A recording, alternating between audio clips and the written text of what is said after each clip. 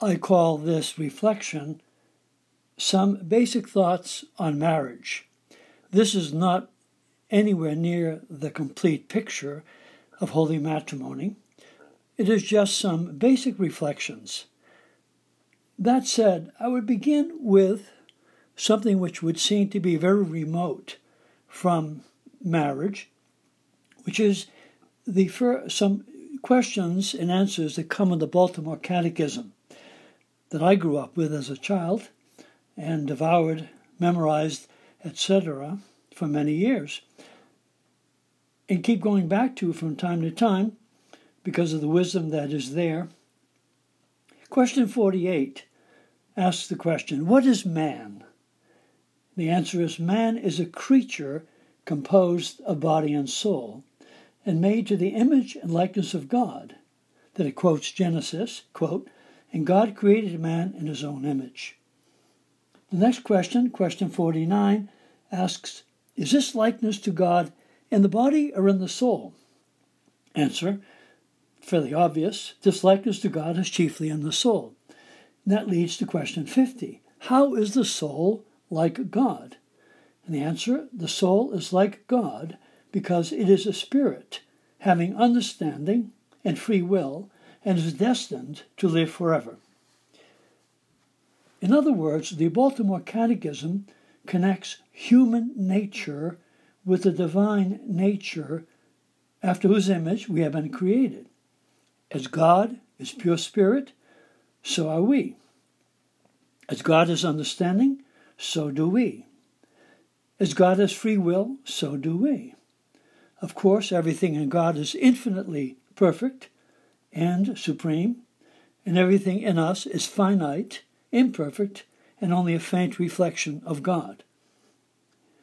With the development of personalist philosophy in the 20th century especially, as a useful tool in theology, many Catholic thinkers, eminently St. John Paul II, have gained, I believe, a deeper insight into the meaning of the revealed words from the book of Genesis that we have been created after the image and likeness of God. They have done this by connecting this created image to the inner being of God, that is, to the triune God, one in nature and three in person. To say that God is perfect in intellect and free will is absolutely correct. However, these words refer to his oneness of nature without any reference to the relation of persons in God, Father, Son, Holy Spirit. And it is here that we find the deepest and most exact reflection of God and human beings.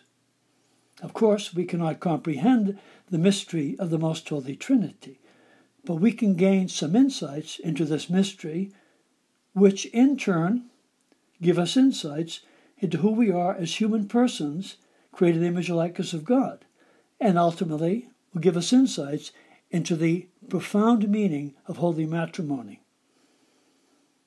God is one, but not solitary.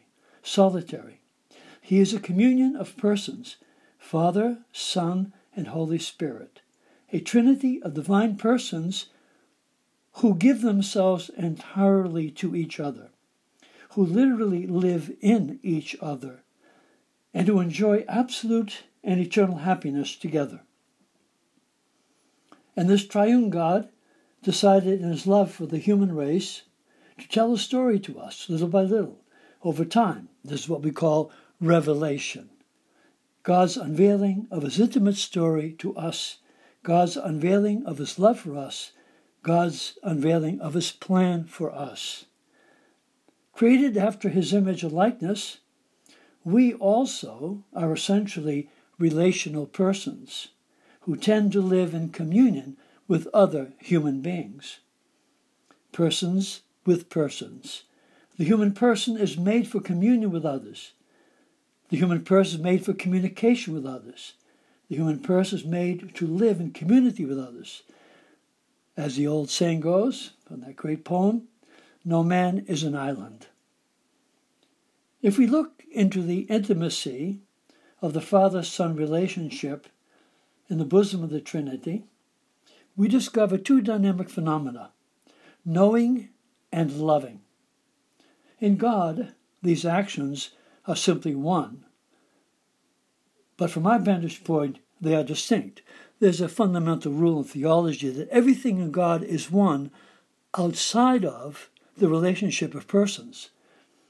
But however, we distinguish justice from mercy, knowing from loving, etc. From my vantage point, they are distinct. And so we speak of, if we try to, so to speak, unravel a little bit of the mystery of Father-Son relationship, the Father knows the Son by begetting him simultaneously from all eternity. Begetting him, he loves him. It's a knowing loving and a loving knowing. It's all one act, but we speak of it as two because that's the only way we can comprehend it. We divide it a bit, but then we try to unite it by saying, well, it really is one. We do not fully comprehend. However, there is a wonderful reflection of that in human nature, as we will see later. The Son, in turn, as the only begotten of the Father, knows him and loves him, and their love for each other, Father-Son, Son-Father, is one of perfect, total self-giving.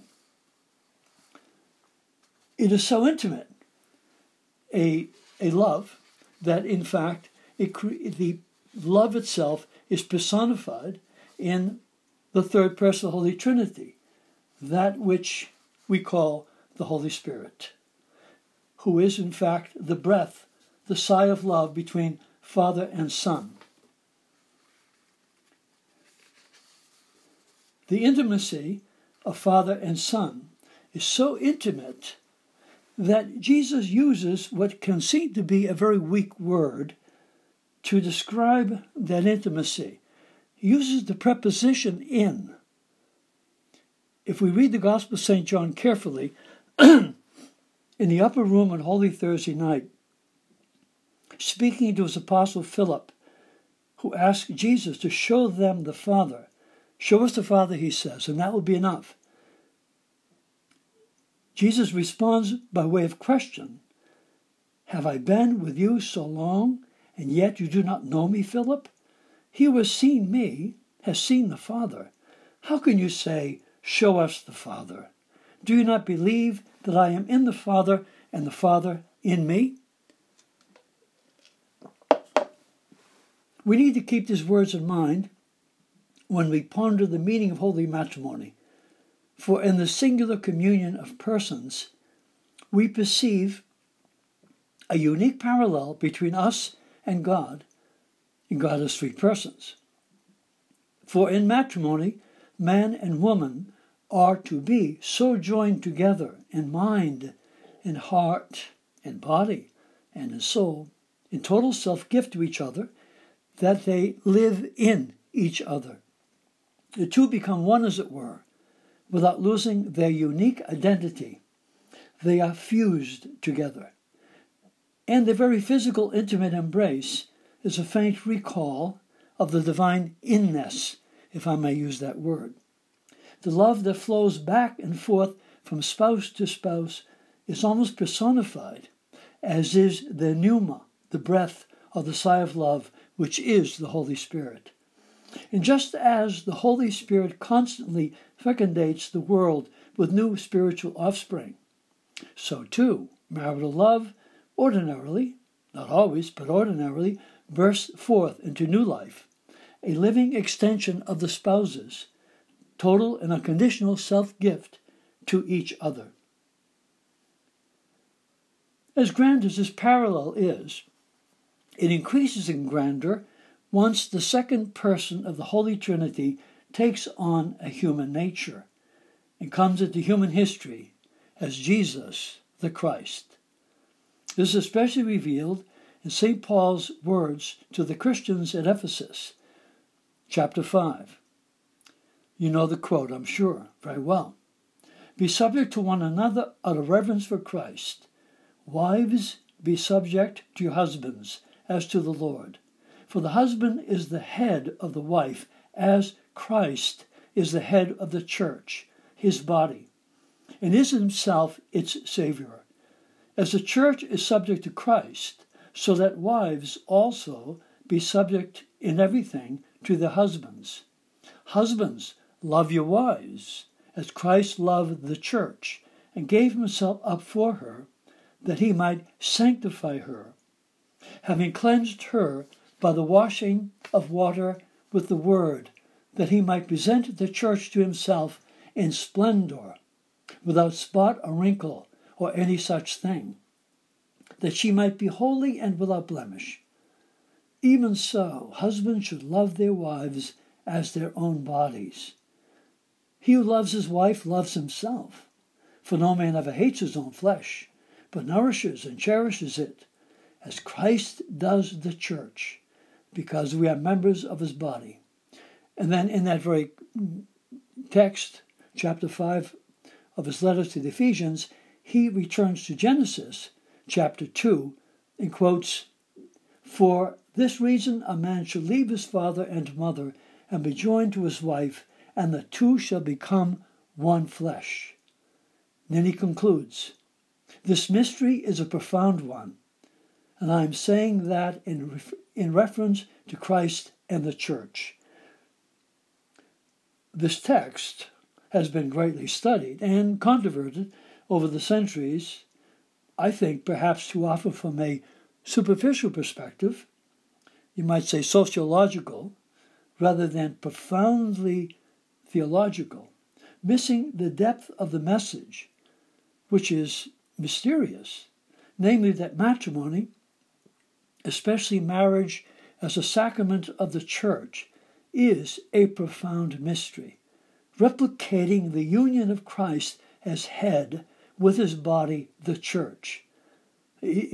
St. Paul really hit the nail on the head to speak of the union of man and woman in marriage as a replication in miniature, here and now, of the very union of Christ with his church, head to body, bridegroom to bride, becoming one complete unity, whereby Christ gives himself entirely to us, the members of his body.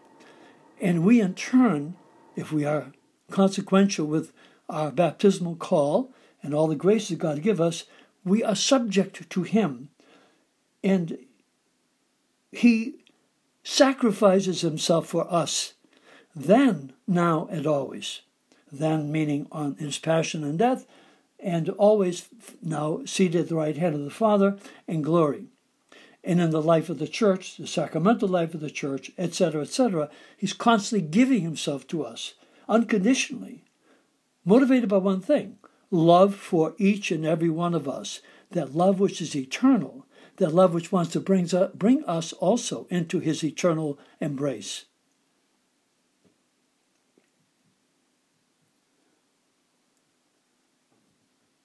It is a grace-filled union of man and woman, head and body, which symbolizes and affects in miniature, here and now, the very essence of the church, as a union of bridegroom head and bride body. It is a mysterion, that's the word that Paul uses in the Greek text of his letter to the Ephesians, and the translation in Latin is sacramentum, sacrament. It is a mysterion, a sacramentum, one of the 7 channels of grace flowing from the open side of Jesus on the cross.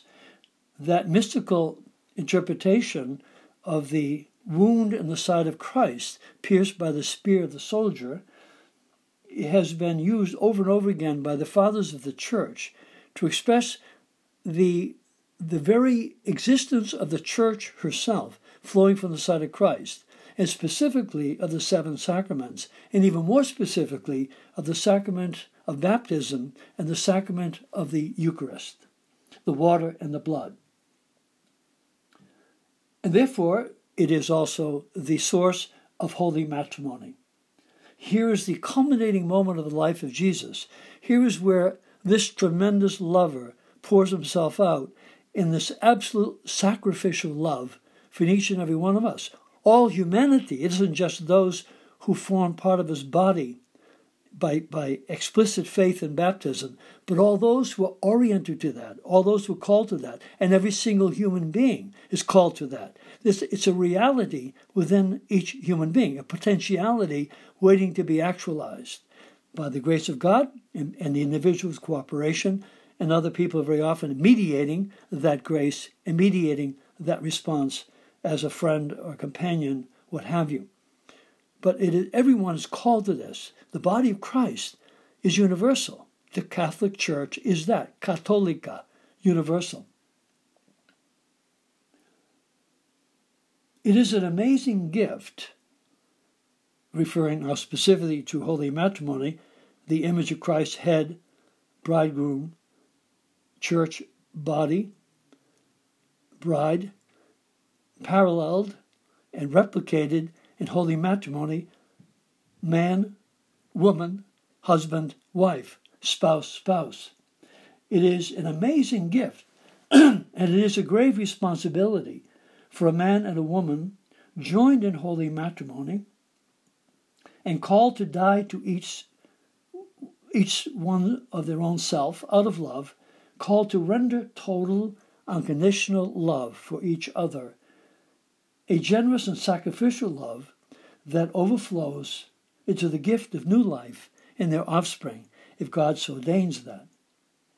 This, in essence, is what the fathers of the church understood by holy matrimony, and it is the backbone of what the church has taught for 2,000 years, with different expressions, different emphases, as needed in every age and culture.